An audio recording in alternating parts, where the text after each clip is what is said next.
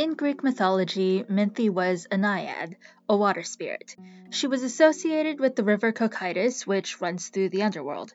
Minthe was in love with Hades, lord of the underworld, and by some accounts they were lovers.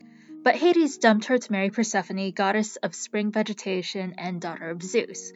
Minthe got really mad at being dumped, threw a hissy fit, and said that she was more beautiful than Persephone.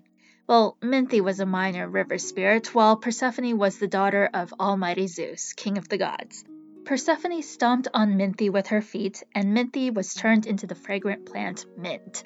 And to this day, people absolutely love smashing mint for mojito cocktails. So, lesson?